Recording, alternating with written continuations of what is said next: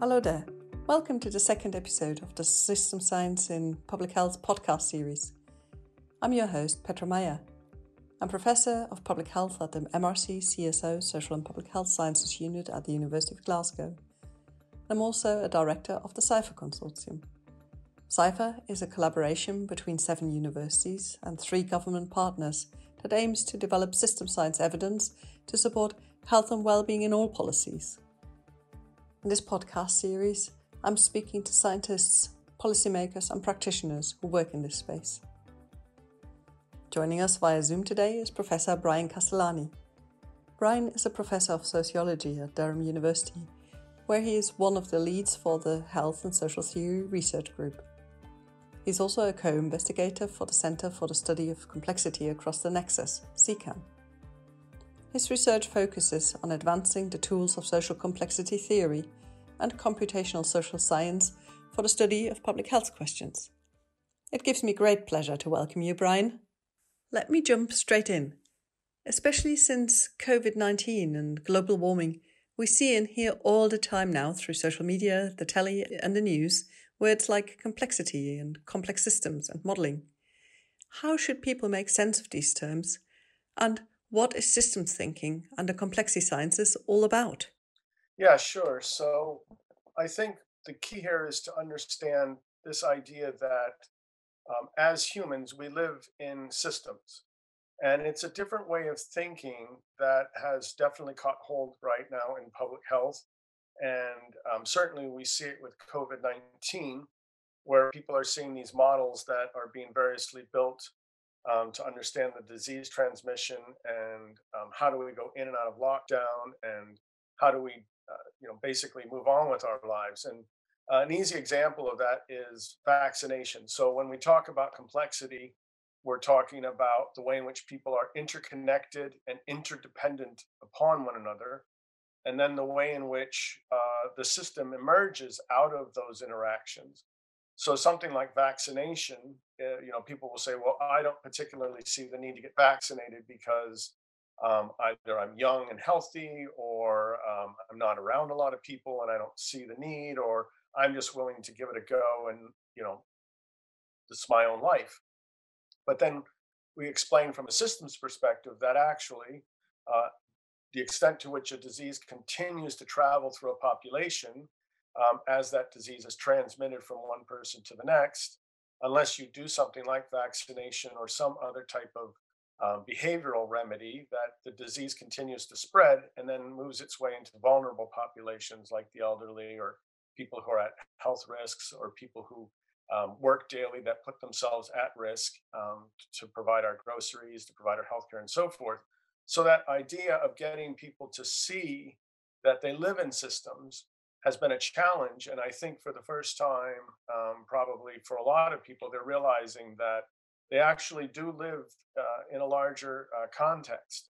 And even at a global level now, we're seeing that where people are realizing that what happens in one country impacts the other country in terms of how they survive and do public health in relationship to each other. So it's that idea around these words of interdependence. Systems are more than the sum of their parts, and systems are what we live in, and we actually have an impact on those systems. And it's sort of getting people to start to think that way. How did you end up in this area of research, and what excites you most about working in system science?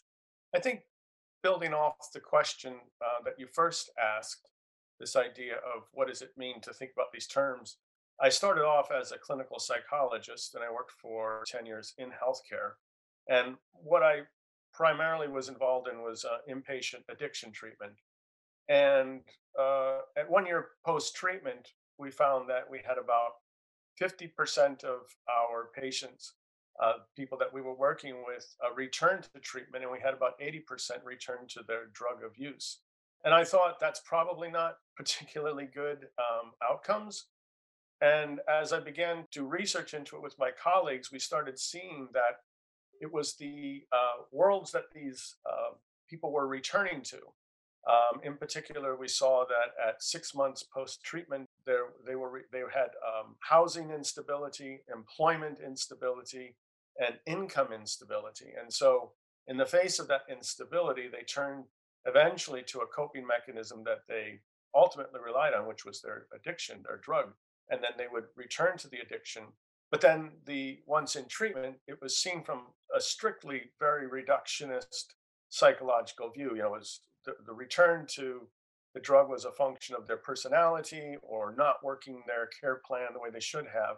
And not to discount that, because that's obviously important, but they weren't paying attention to the larger social context in which these people were returning to, and how that instability and those related inequalities that had to go with their lives were ultimately about impacting them. And then I started from there getting interested in reading more about systems research and systems theory. And then different pieces of research started coming out, like Christakis and Fowler's work on obesity networks, and showing how weight gain and weight loss and eating behaviors and so forth were a product of the social networks that people lived in. And then widening that out, and realizing, even if you went back to the fundamental tenets of like Alcoholics Anonymous, it was change the places, persons, change the people, places, and things that you're around. And I thought, wow, even AA has a systems view. So it led me to go back to sociology. I did a degree in sociology and health sociology and public health. But even there, I found that while I had a nice theoretical frame for thinking about systems, which was quite brilliant, I still was lacking in the methods. And then that took me into the complexity sciences, and spent a number of years learning about agent-based modeling and networks and artificial intelligence and all those sorts of things that we hear about today.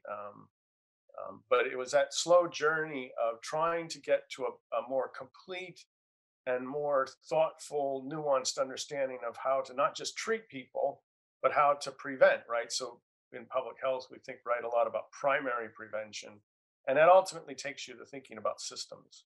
I think you collaborate closely with an applied mathematics colleague. How did this collaboration come about, and how easy has it been to do interdisciplinary research in this field? Yeah, I think in terms of interdisciplinary work, um, one of the challenges is to take the time to engage one another, and to take the time to learn how to speak different vocabularies. And I think, coming from an applied background where I did work in healthcare, you have to work across disciplines. You're working with everybody: nurses, social workers, psychiatrists, primary care physicians, public health workers, all different types of social services. And you're doing research, and you're translating that research into practice and thinking through those things.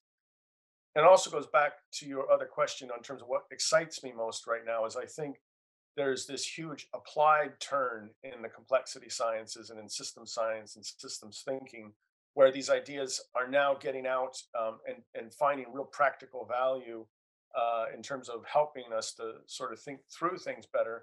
And that's where I think the interdisciplinary aspects of systems thinking are really important, because I remember seeing a study that most of the major innovations taking place today aren't the old model of, Einstein or Freud or somebody sitting around and thinking through as an individual an idea. That, the big ideas that are happening now take place in teams and across disciplines.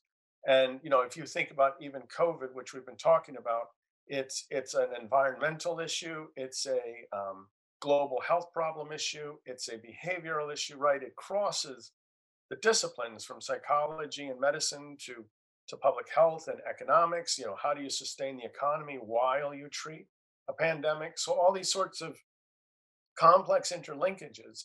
And I think working with somebody in maths and engineering sciences was and remains an exciting way, because it pushes you to see in ways you normally don't see, to think in ways you normally don't think.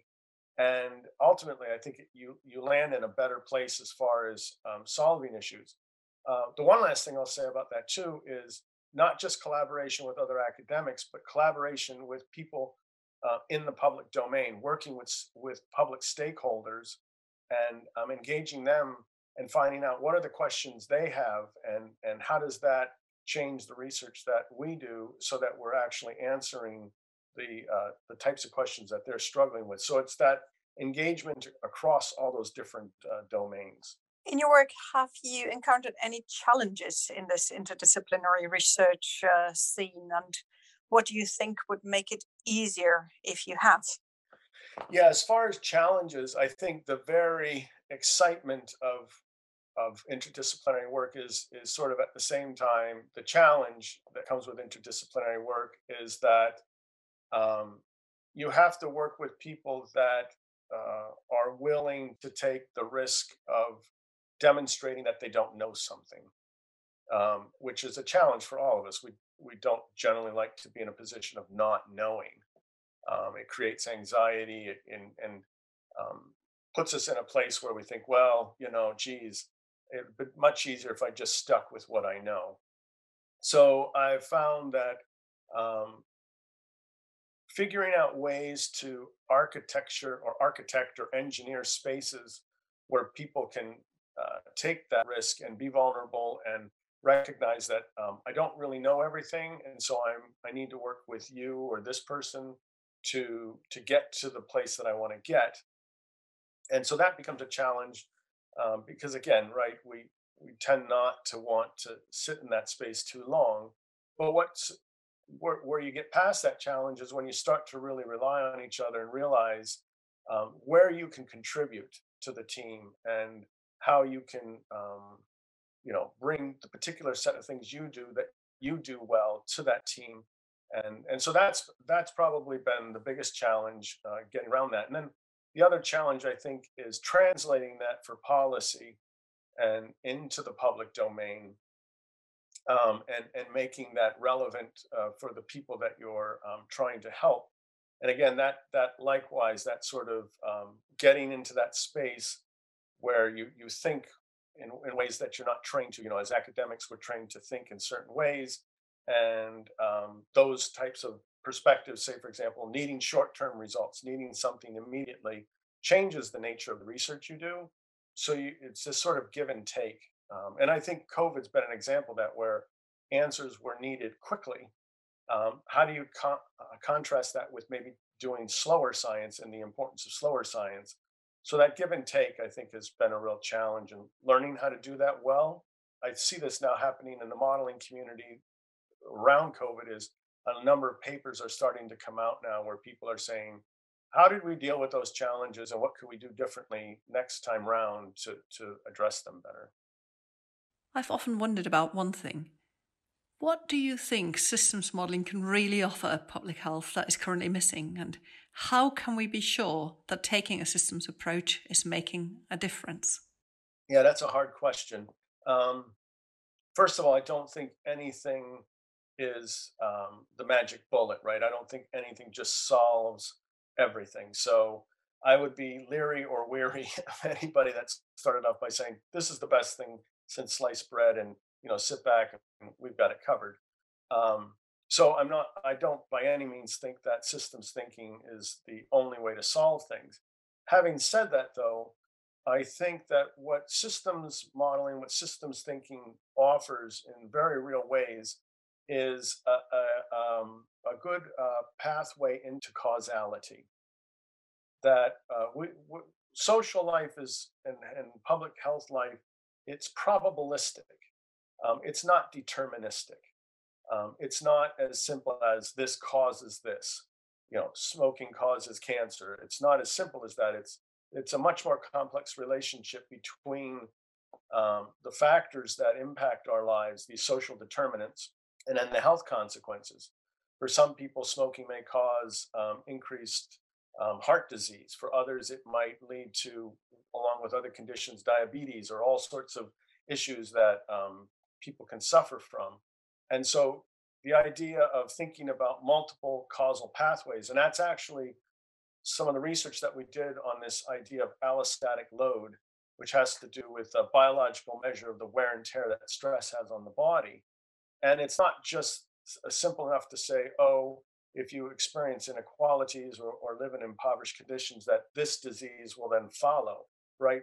People respond differently based on how they live their lives, their genetic composition, their the work they do, and so forth. So systems modeling, I think, gives us a better approach to causality by helping us think about the conditions that people sit in, that these things interact and are interconnected, and there's no simple explanation. And then the outcome as well is not a singular outcome.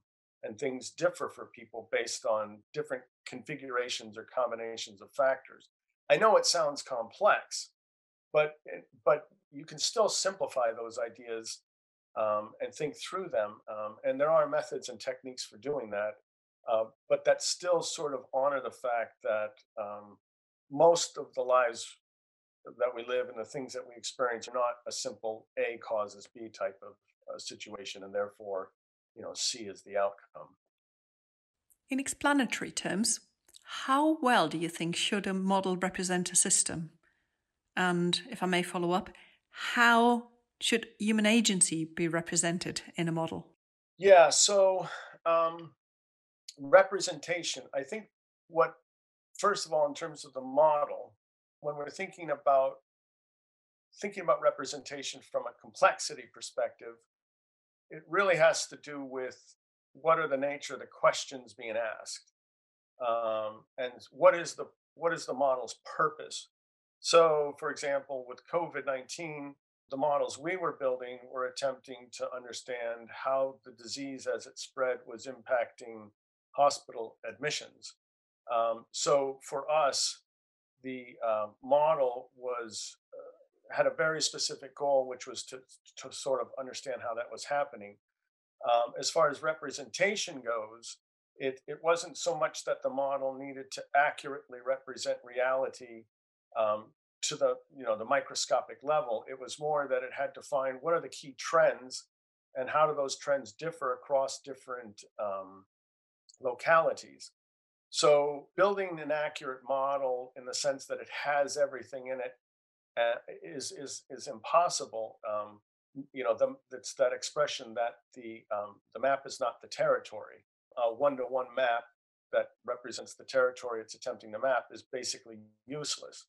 So models have to think about representation in terms of what are they trying to solve for the user and how well are they doing that, which then I think goes to the other part of the question, Petra, which is you need more than one model.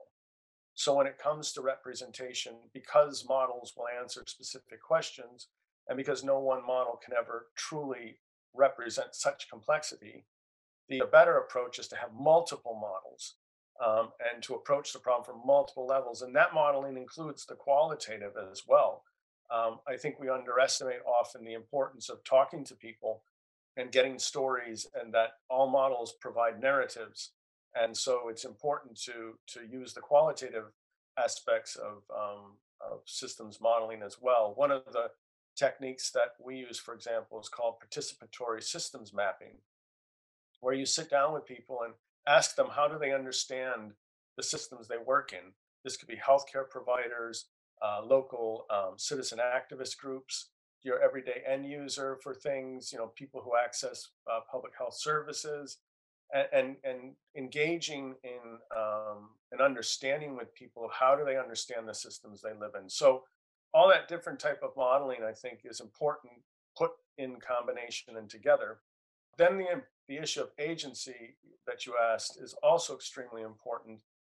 Modeling oftentimes can be very macroscopic, so it can focus on how, like in network science, for example, how do these big complex networks like the internet work and move, forgetting that really there are real human beings in there. There are groups, there's group dynamics, there's the psychology of everyday life. We see this in politics now, right? Politics of public health, where people's political positions, political values can strongly influence whether or not they get the vaccination, whether or not they wear their masks, whether or not they participate in social distancing. This differs as a function of people's age, right, and geographical location, and so forth. So agency is an extremely important part. And one way to deal with that, obviously, is we aggregate up because we don't necessarily study each individual in the model. But certainly thinking about agency and looking for trends and common trends across time that fit with different groups, that gives us a better hand at how what people are doing at the microscopic level impacts what's happening at the macroscopic level. Given what you just said, I suspect you may not like this next question very much. But if you could only choose one single method for complexity-informed research, what would it be and why? Well, actually, I don't hate that question too much because at the end of the day, I guess we all have our biases. So for me, I would say ultimately it's a case-based perspective. The reason I say that, so what is a case-based perspective? A case-based perspective treats, looks for configurations of factors. So rather than studying an individual variable like ethnicity or age or gender or education, we would be looking at how those factors go together to create different combinations or configurations. Intersectionality theory would be an example of looking at the way in which people are positioned at the intersection of multiple forms of oppression or inequality or disadvantage. So case-based perspective is looking at cases. And when I teach this to students, I say this all the time is in medicine and in healthcare, ultimately it is at the end of the day about cases. If you go back to early 1900s and look through like the Journal of the American Medical Association or the Lancet or different things, and you'll see them talking about cases. Consider the following case. These set number of symptoms were presented. So what does that mean?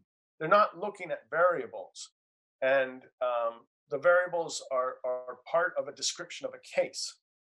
So I think the case-based perspective is, in my opinion, probably the most powerful approach because it's a way to handle the complexity up front in terms of social determinants. You can think about, rather than worrying about trying to control for factors, you're looking at how they combine. Again, like the allostatic load would be different biomarkers or different combination of biomarkers and how that leads to different health outcomes based on profiles. The case-based perspective then on the other end allows you to look at multiple trends and different outcomes. So it simplifies things in a way because you can, at the end of the day, rather than going, well, geez, these are a lot of different complex factors. No, let's look at this person, this group of people living over here in this part of town. So research we're doing now on outdoor air pollution and its impact on cognitive and brain health across time. If you're living in this part of town and you're breathing this type of air, how does that impact across time differ from, say, living somewhere else in town where you're not exposed to that type of negative air quality? And so the case-based perspective allows that. What it also does then, by situating yourself at that level of thinking about cases and how they cluster and group and evolve, you can use any method pretty much in service of that. You can use agent-based modeling, you can use network science, you can use regression and basic statistics, you can use qualitative analysis, historical data. So in a way, it does that. And if that sounds odd to the listener, so where do I see that in my real world? That's the basis for Google. That's the basis for your smartphone. That's the basis for following us. When we type something in Google, when we go to Amazon and we buy something, we're creating a profile, right? And the machine is saying, well, someone like Brian buys these sneakers or likes this type of chocolate. Well, we know that people that are similar in profile across time and buying, purchasing behaviors, well, they probably also like this chocolate or they might like this sneaker. And so, you introduce that. So actually, we live in a world of case-based modeling today, and it does in many ways frame how we sort of think about the complexity of the world that we're situated in. And so I think now you see a shift where in public health and in other areas, they're starting to pick up on this approach as well.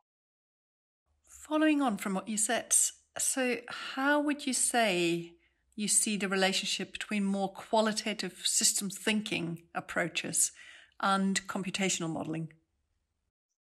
Yeah, excellent question. In the sense that I think that for a long time, we've sort of undervalued the qualitative complexity component. And certainly we're in an era right now, and this also goes back to, I think, one of the challenges too of doing interdisciplinary work, is we're in an era now where computational science dominates.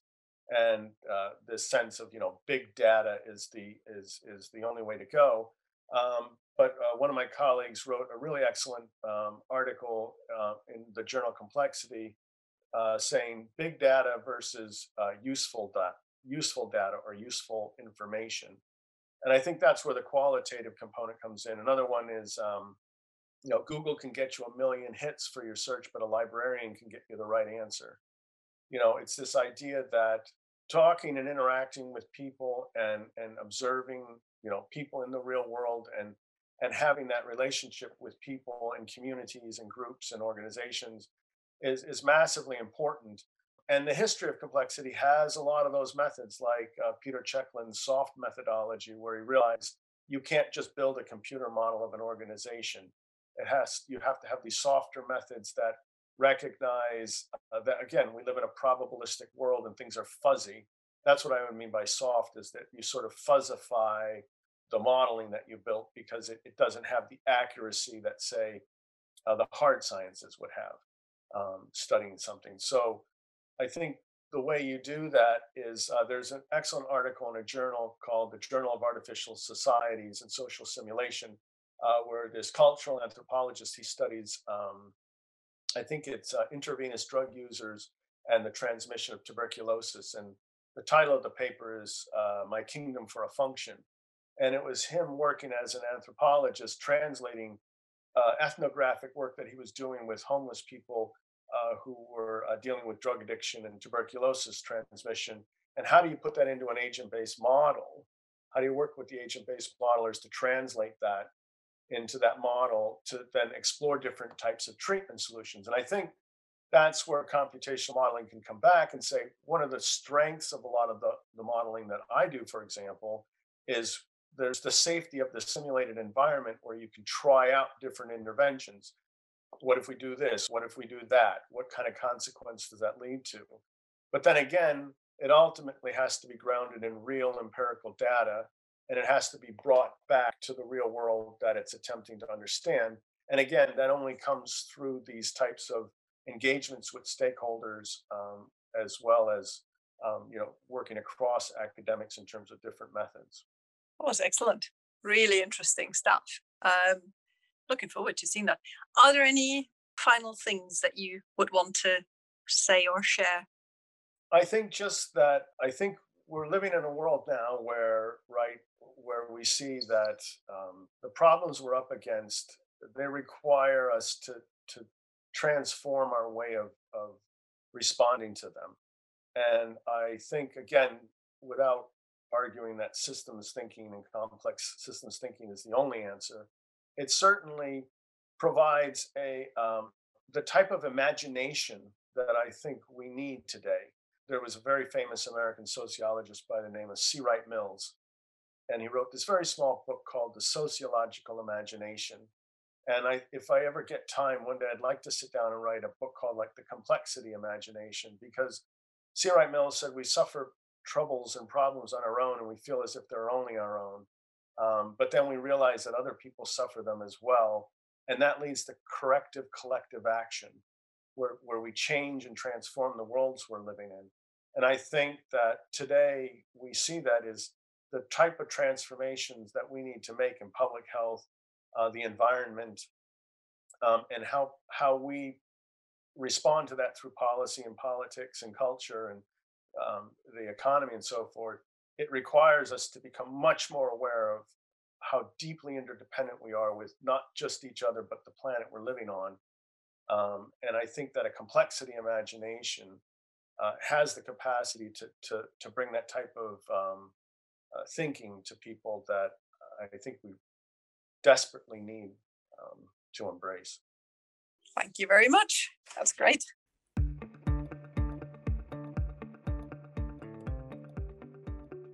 If you'd like to read more about Brian's work, you can find his profile on the Durham University website. If you'd like to find out more about Cypher, or you want to subscribe to future episodes of this podcast, go to cypher.ac.uk. Cypher is spelled with an S for sugar. You can also find out more about the work of the Social and Public Health Sciences Unit on our University of Glasgow website. Thank you for listening to our second episode, and I hope you'll join us next time. Until then, goodbye.